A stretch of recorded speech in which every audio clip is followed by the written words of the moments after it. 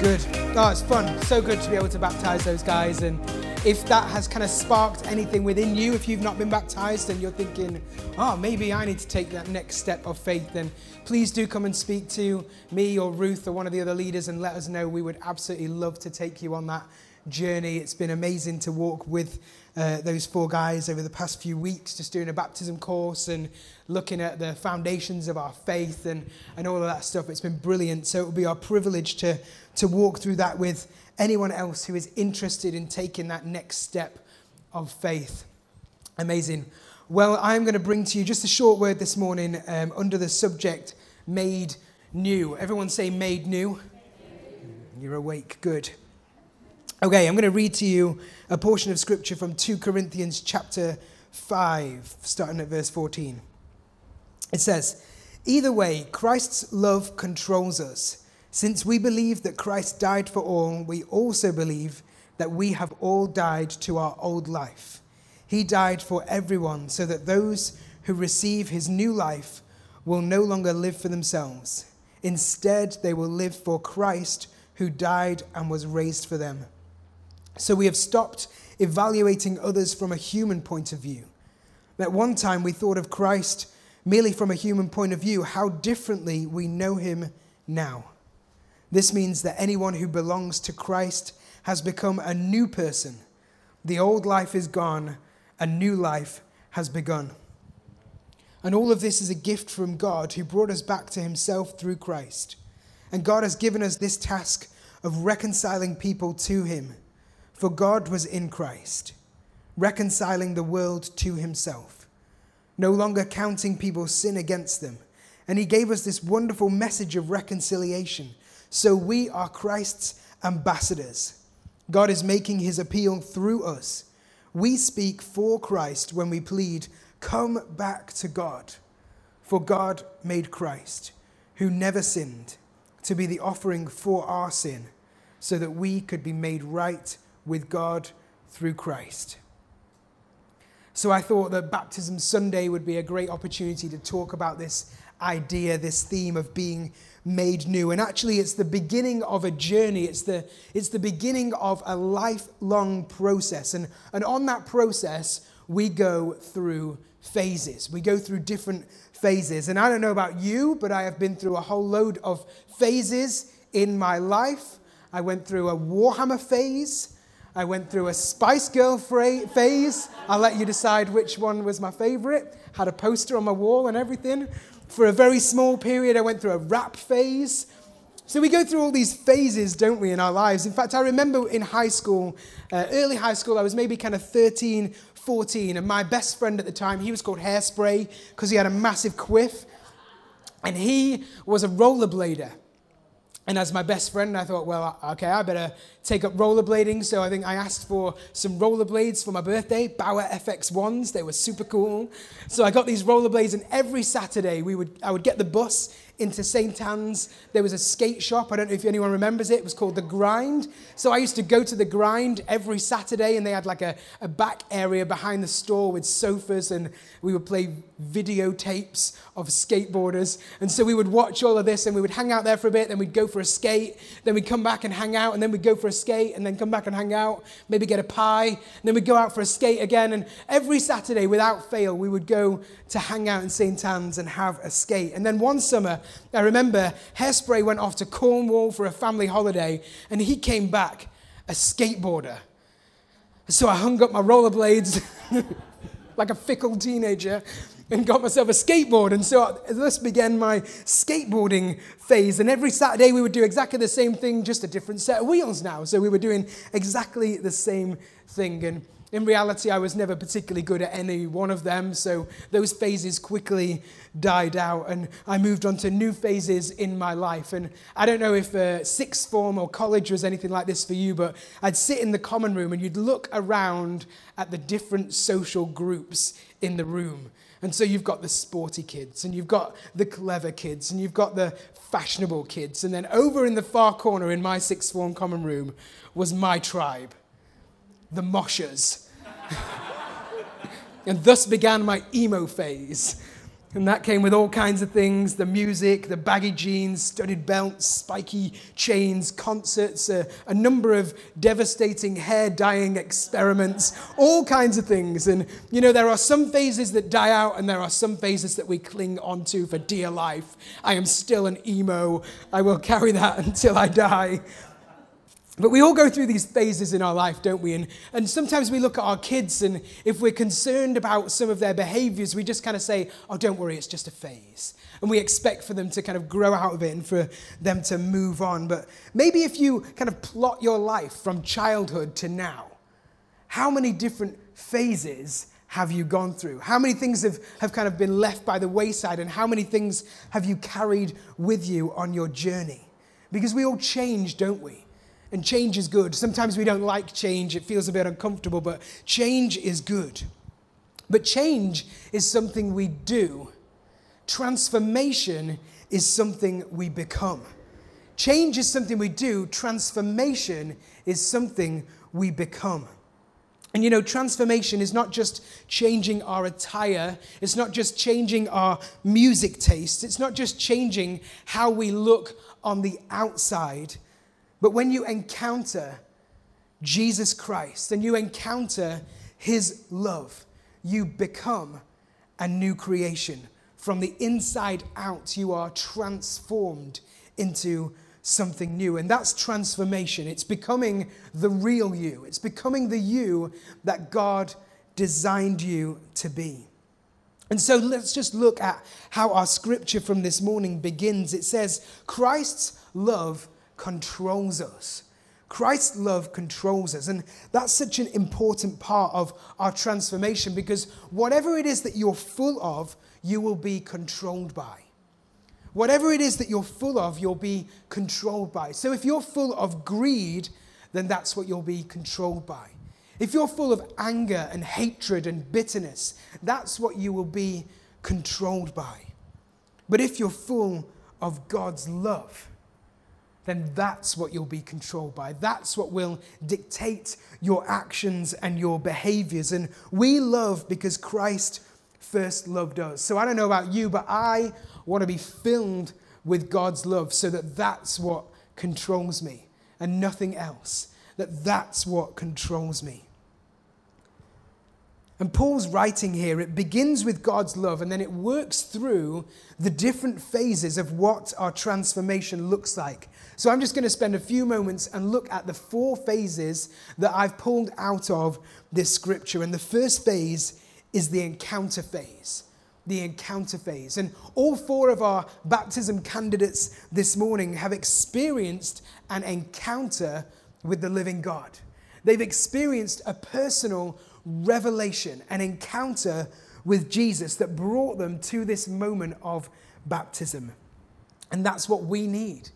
In order to be transformed into becoming more like Christ, we have to have an encounter with Jesus. We've got to have an encounter with Jesus. You know, the greatest pursuit of your life is simply to know Jesus. The greatest pursuit of your life is simply to know Jesus. And to know him is to become like him. To know him is to become like him. And it says in verse 16, the beginning of verse 16, so we stopped evaluating others from a human point of view. And that's what will begin to happen as we encounter God, that actually we begin on this transformation journey and we begin to look at other people, at those people around us, not from a human perspective, but from a heavenly perspective. And so where perhaps one time we see someone who is filled with hatred or anger, well then actually God gives us his heavenly eyes and we begin to see someone who is perhaps hurting and broken. And so maybe we can begin to speak into their life, pray for them, stand with them. We begin to see people through a heavenly perspective. And then as we continue on in that verse, at one time we thought of Christ merely from a human point of view. How differently we know him now. How differently we know him now because of an encounter with Jesus. Not Jesus the man, but Jesus who is God. We begin to see things differently. We begin to see him differently. Perhaps if you're reading the Bible for the first time, you might read this word and think, but God is this angry, hateful, vengeful God who demands so much of us. But actually, when we have an encounter with Jesus, when we encounter Jesus, we begin to see him differently. We begin to see him who he is today, a loving, caring, gracious Father. Because of an encounter with Jesus, we begin to see things differently. And moving through this verse, in this chapter, into verse 17, it says, "This means that anyone who belongs to Christ has become a new person. The old life has gone, the new life has begun." When we encounter Jesus, look at what happens. We become made new. Everyone say made new. Right now, in 2022, in this age that we live in a world where everyone knows about each other. We all know about each other, but do we really know each other? Do we really know each other? I caught up with some friends towards the start of the year, some of whom I'd not seen for months. And so, we were sharing a meal together and hanging out, and we began to kind of tell some kind of life updates and share what had been going on in our lives. And what we found was that actually we kind of knew it all already through the wonder of Facebook. And so we sat around just kind of sharing this meal and sharing these updates. And it was like, oh, my kid just had a birthday. And I'm like, yeah, I saw that. I just moved house. Yeah, it looks amazing, doesn't it? I've already seen it. All these kind of life updates. Oh, I've been on holiday to see, oh yeah, you went there, didn't you? I saw that. It looked incredible. We knew everything already because we know about people, but do we really know them? Do we really know them? Just because you have information doesn't mean it will lead to transformation.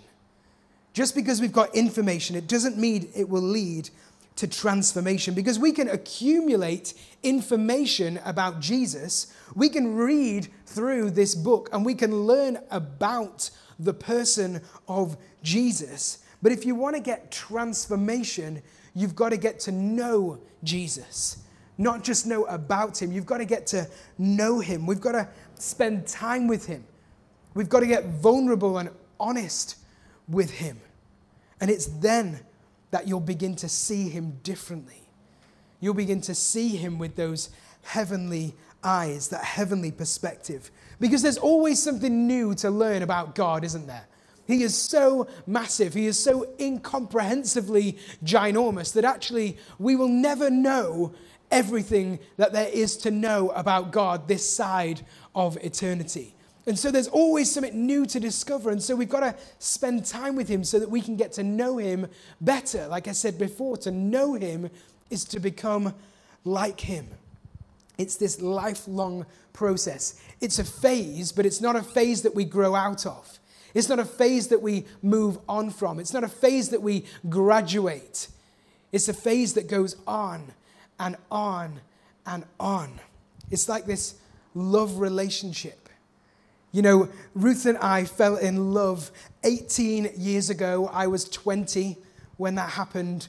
And I think that we are very different people now than we were back then. Back then, I was very much in the throes of my emo phase.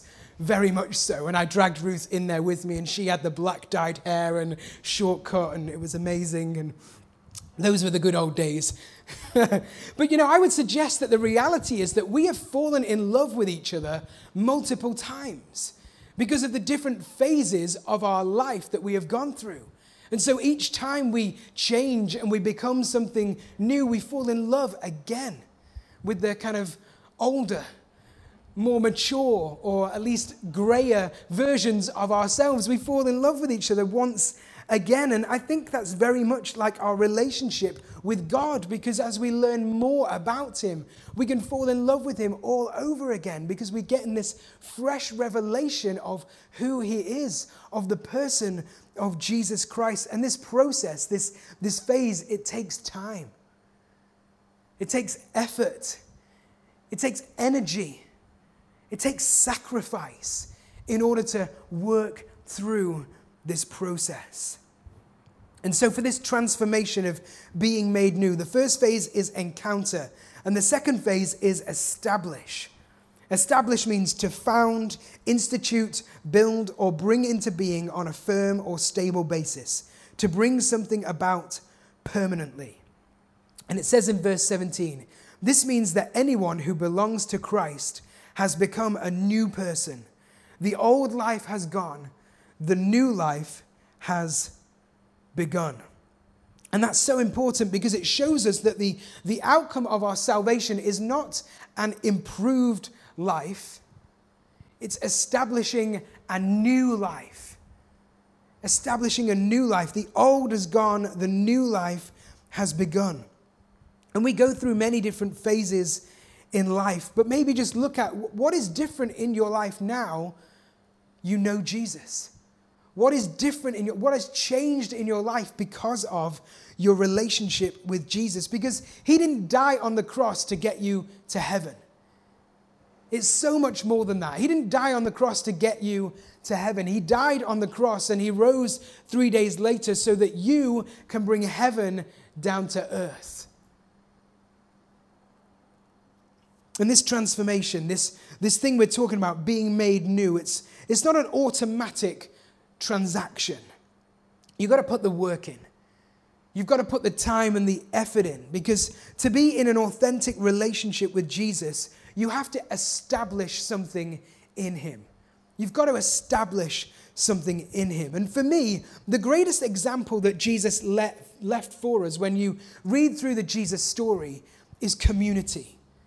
I don't know if you've seen it, if you've noticed it, but everywhere Jesus went, he had people gather around him. He created community. And those closest to him, those known as his disciples, they followed him and they were taught by him and they were led by him, but they did life together in community. They had this relationship with one another. And that's something we need to establish in our lives in order to go on this transformative journey, in order to be made new. We've got to gather around us community. And it's why we put so much emphasis in church on life groups, because life groups is where community happens. It's where the Sunday mask comes off and we begin to get real with one another. We can begin to get a bit vulnerable with one another. And it might take time. It's not meeting one, okay, let me pour my heart out to you. But over time, as you build this sense of community, you gather around you like-minded people who you can see care for you and love you and are willing to support and pray for you. That is what we need. It says, as iron sharpens iron, so we sharpen each other. And through that, through community, we can become more like Jesus. And it's in community where actually we can establish sound doctrine. And doctrine is not a complicated word. It's just the why behind the what. It's the root of our behavior, because our beliefs determine our behavior. And so we need to understand what we really believe. And in community, it's a safe place for us to discuss what it is that we believe and why it is that we believe it. And our belief is the root of our behavior. And where does our doctrine come from? It comes from the Word of God. Our doctrine comes from the Word of God because God's Word is true. And this process, this transformation of being made new is God's truth becoming my truth. It's God's truth becoming my truth. And so we go through the encounter phase, we go through the establish phase, and then we come to the equip phase. And this is about getting the tools that we need for the mission that's in front of us. Getting the tools that we need for what it is that God is calling us to. And it says in verse 18 and 19, and all of this is a gift from God, who brought us back to himself through Christ. And God has given us a task of reconciling people to him. For God was in Christ, reconciling the world to himself, no longer counting people's sins against them. And he gave us this wonderful message of reconciliation. God has for us a purpose for each and every one of us. And he's got this general purpose, this purpose that is for all of us, and it's broken down in this verse, that our goal, our mission, our purpose, all of us who call ourselves believers in Christ, is to reconcile people who are far from God back into relationship with him. That is, everyone who calls themselves a follower of Jesus, everyone who is on this journey of faith, that is our calling. That is our mission. That is the challenge for our lives. And then he's got a unique purpose. And essentially, that is the unique way that you carry out that mission. Because God has given us different gifts and different skills and different passions and different abilities, all for the purpose of carrying out this general mission of reconciling people back into relationship with him. So what has God given you? What gifts has God given you? What passions has God given to you? Paul wrote to Timothy, he said, "Do not neglect the gift which has given you through prophecy when the body of elders laid their hands on you. Be diligent in these matters. Give yourself wholly to them, so that everyone may see your progress. Watch your life and doctrine closely. Persevere in them, because if you do, you will save both yourself and your hearers. He's saying, don't neglect what it is that God has given to you. Don't neglect the thing that God has put in your hand, because God hasn't made you one way to use you another way. He's not made you one way to use you another way. You have value. Let me speak that over you this morning if you are in any doubt. You have value. You have worth. Don't ever deny that, because to deny that you have worth is to deny that God made you, is to suggest that God made a mistake when he made you. And let me tell you this, God doesn't make mistakes. And so he made you in a particular way so that you can use your gifts and your skills and your passions for this common goal of reconciling people, bringing people back into relationship with him. So ask yourself, what's in your hand? What has he equipped you with? What are your skills and your passions and your gifts? So we go through the encounter phase, we go through the establish phase, we go through the equip phase, and then our final phase is the empower phase.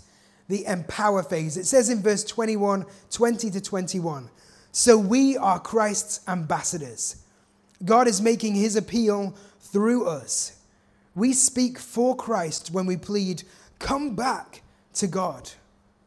For God made Christ, who never sinned, to be the offering for our sin, so that we could be made right with God through Christ. And this word ambassador, it's a permanent representative in a foreign land. A permanent representative in a foreign land. And we, as believers of Christ, are heavenly ambassadors in this foreign earthly land, because this is not our home. This is just where we are for now. And so God calls us his ambassadors. He calls us his ambassadors.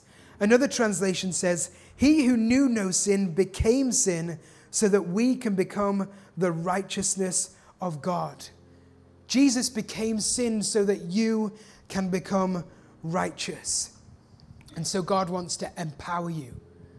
God wants to empower you, not just with the title of ambassador, but with heavenly power.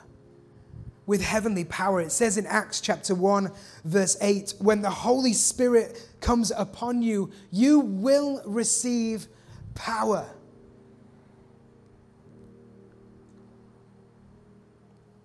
That same power that you encountered in the beginning is the same power that establishes something in you. And it's the same power that will equip you with everything that you need to fulfill your purpose here on earth. And it's that same power that will empower you to keep going, to keep pushing in, to keep carrying out God's mission for your life, to keep you growing and to keep you becoming the men and women that God has called you and designed you to be. You know, I often get kind of a thing pop in my mind of that scene in Spider-Man where Uncle Ben says to Peter Parker, with great power comes great responsibility. And the Bible tells us that we will receive power from on high, heavenly power. And that is great power. That is not just kind of low-level, minimal power. It is massive power.